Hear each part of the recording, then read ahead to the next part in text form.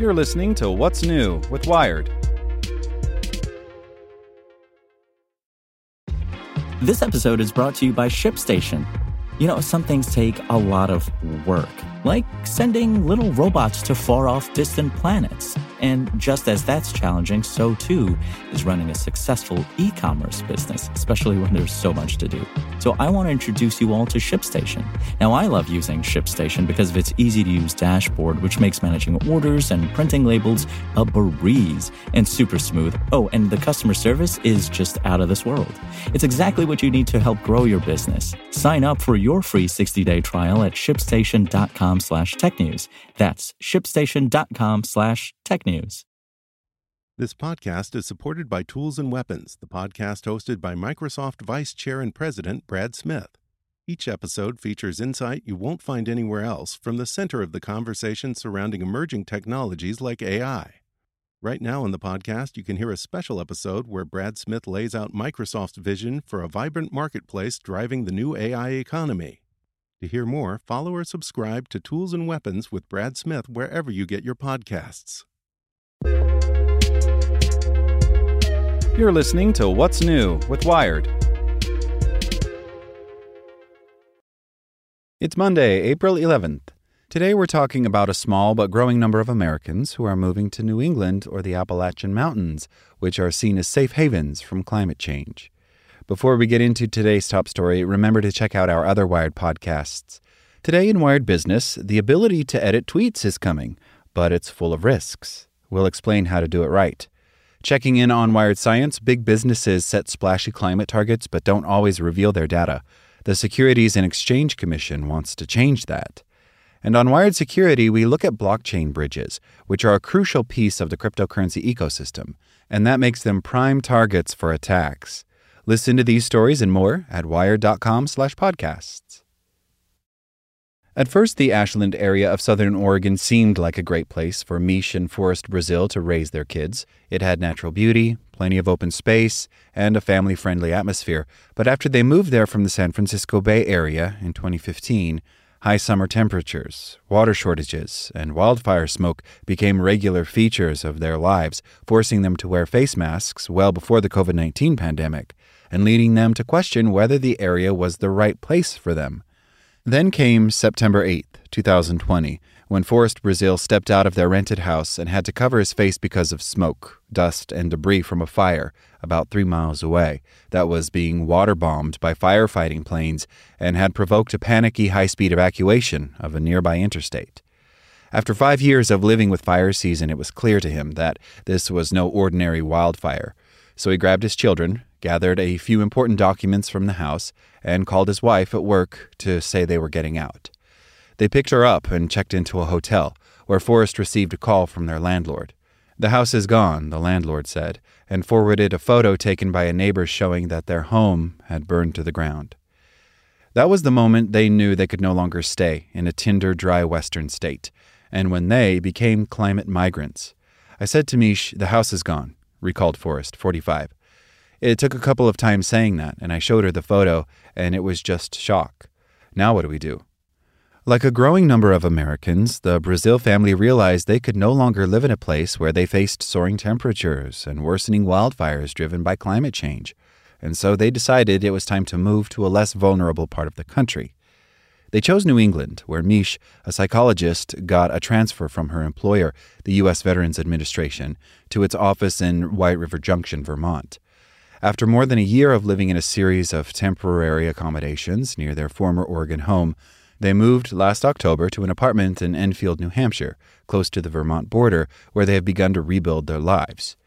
I can't tell you how many times we looked at a map of the whole country and asked, "Where do we want to live?" Forrest said in a basement apartment where they now live with their children ages 5, 3, and 1. The West Coast was no longer an option. The Midwest didn't appeal. And then looking out here, we don't have to worry about droughts and fires. We don't have to worry about smoke and heat. After being forced out of their home, the Brazil family joined other Americans escaping the worsening impacts of climate change. These migrants include New Orleans residents who fled their city after Hurricane Katrina in 2005, and Houstonians who were driven out by flooding from Hurricane Harvey in 2017. Other communities have begun to disappear entirely. Residents of the coastal Louisiana community of Ile-de-Jean-Charles, which sits just a foot or two above sea level, are being pushed out by sea rise. Inhabitants of coastal native Alaskan villages, such as Shishmaref and Nutok, where more intense storm surges caused by declining sea ice are eroding coasts weakened by melting permafrost, are becoming relocated.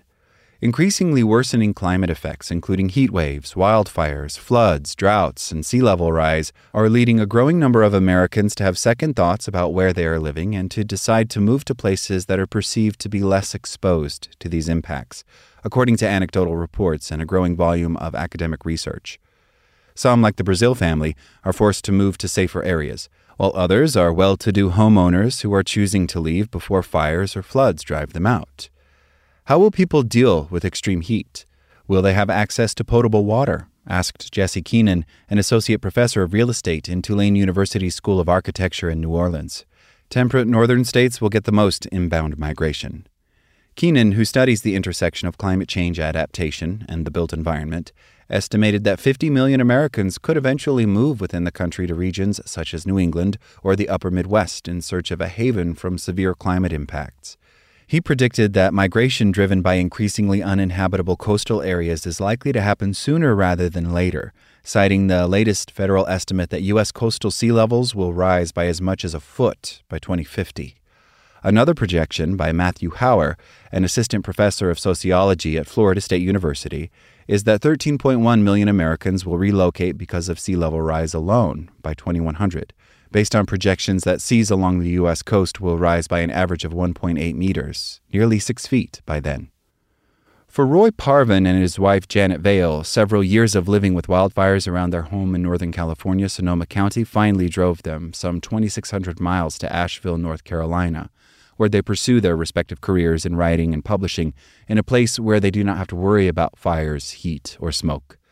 In 2014, the couple thought they had built their dream home in the California town of Cloverdale. But 3 years later, they experienced the first of a series of wildfires that came as close as a quarter mile to the house. The fires finally convinced them that they could no longer live in the parched expanses of the American West. We left in 2020 after getting tired of being evacuated in the middle of the night by a policeman saying, "Pack your cars, take your dogs, don't pick up anything, just go," says Parvin. As they became convinced that they could no longer live in Sonoma, they briefly considered Bend, Oregon, but dismissed that because it too had fire problems. They looked at Austin, Texas, but decided that would be too hot. They concluded it was time for a move out of the West altogether. The couple decided to move to Asheville after visiting it on a book tour. They put their house up for sale 10 days before California's COVID lockdown began in March 2020, and it quickly sold, despite the fire risk and a simultaneous exodus by some of their neighbors. Any doubt that they had made the right move was erased in 2021 when another fire destroyed a mountain cabin that they had sold when they moved to Cloverdale. Even though we didn't own the cabin at the time of its demise, the loss did confirm that we'd made the right decision, he said. Parvin, 64, said he and Vale, 63, were Cloverdale's first climate refugees, all of whom were able to sell their homes for high prices, typically to wealthy San Franciscans who wanted weekend homes in the mountains despite the fire risk. It's part of the insanity of California. While Rome burns, they're partying, he said. Proof that others aren't as concerned about climate impacts as the Parvins can be seen in the large in-migration of people during the pandemic to places like Montana, which faces its own wildfire and water threats. Texas, where temperatures are steadily rising and are expected to soar this century, and Florida, where rising seas are projected to flood many coastal areas by 2100. In Asheville, the Parvins are a continent away from the state where they lived for 37 years, but they enjoy living in a place where it rains in the summer, Roy said. It just seemed like we turned down the dial on worry. No comprehensive data exists on the scale of America's climate migration, but there is growing local evidence that it is gathering pace. In Vermont, a recent survey of about 30 people who moved to the state from many parts of the United States since the start of the pandemic found that at least a third included climate in their decisions to relocate. In some cases, it was people saying, the wildfire smoke is too much. There's a scarcity of water. It's only getting worse. The heat is too great, says Cheryl Morse, a professor of geography at the University of Vermont, who conducted the survey in mid-2021. They were experiencing those things firsthand where they lived, and they were imagining Vermont would be cooler and have more seasonality and have more water available to them and not have wildfire smoke. Vermont's new arrivals are also driven by a desire to reduce exposure to COVID-19, an ability to work remotely, and often by handsome profits on the sale of houses in more pricey urban and suburban areas, said Morse, who conducted focus groups with the respondents. Most migrants are motivated to move by a number of factors, including climate, said Peter Nelson, a professor of geography at Middlebury College in Vermont, who observed some of Morse's focus groups. The respondents to Morse's survey included one couple who moved from their coastal home on Cape Cod, Massachusetts, to Vermont because of concerns over more powerful storms and worries that beaches were being eroded by sea level rise. So far, Vermont has welcomed new arrivals because its population has long been stagnant, and employers there have trouble finding workers, but its housing market doesn't have the capacity to absorb many more people, Morse said, and home prices are rising in many parts of the state. We have so many open jobs, and we have been trying to think of ways to entice more people and to keep the people who are already here, she said, but we don't have the housing stock, so we're not ready. In the Upper Valley region straddling southern Vermont and New Hampshire, the Brazil family has been working with Kasia Butterworth, a realtor for Coldwell Banker, to find a house to buy. Butterworth said climate concerns have added to a pandemic-driven surge in demand for housing over the last 2 years. Prices, already fueled by a local housing shortage, have soared for new arrivals, and there's no prospect of that changing soon, she says. We have zero inventory here, she said. I wish I could find them something to live in. In West Windsor, in south-central Vermont, Victoria and Will Hurd live in a house on 42 wooded acres, which they bought in early 2021 after a nationwide search for a home where they wouldn't have to worry about heat, drought, or wildfires. The couple, previously based in Denver, almost bought houses in California, Oregon, and southern Colorado, but finally rejected them all because of climate worries. Now they have a property that's home to otters and beavers, where they keep rare breeds of chickens, and where they feel protected from the worst effects of climate upheaval. Victoria, 30, said they count themselves as climate migrants because they refuse to live with growing climate threats. We would not have ended up here had the wildfires not happened, she said, referring to a fire that had charred the forest within 3 miles of a house that they had planned to buy in Oregon's Cascade Mountains. But the couple acknowledged that nowhere is immune from climate change, as shown by Hurricane Irene, which doused Vermont with at least 8 inches of rain on August 28, 2011, killing 3 people, destroying or damaging some 3,500 homes, and causing more than $700 million in property damage. Victoria and Will see themselves as trailblazers and hope to persuade their friends and family to join them in the New England woods. Their migrant neighbors may soon include Will's uncle, Steve Hurd, who, with his wife Lori, is considering his own move away from his native Colorado, which he said is becoming unlivable because of global warming. I have lived here my whole life, and I have never witnessed the intensification and acceleration of the climate drying out and heating up the way it has, and these crazy temperature variations, said Steve Hurd, 71, a retired flight attendant. In Enfield, New Hampshire, Mish and Forrest Brazil are still coming to grips with the enormity of losing their home and their possessions, living in 5 places in 2 years, and moving across the country to a new climate and a new culture. They still feel dislocated and dispossessed, and so far they have been unable to afford to buy a house, postponing any sense of closure after their upheaval, said Forrest, a stay-at-home dad. Once we get a home and our kids are upstairs in bed and we get a moment, we are probably just going to cry, he said. Thanks for listening to Wired. Check back in tomorrow to hear more stories from Wired.com. Want to learn how you can make smarter decisions with your money? Well, I've got the podcast for you. I'm Sean Piles, and I host NerdWallet's Smart Money Podcast. Our show features our team of nerds, personal finance experts in credit cards, banking, investing, and more.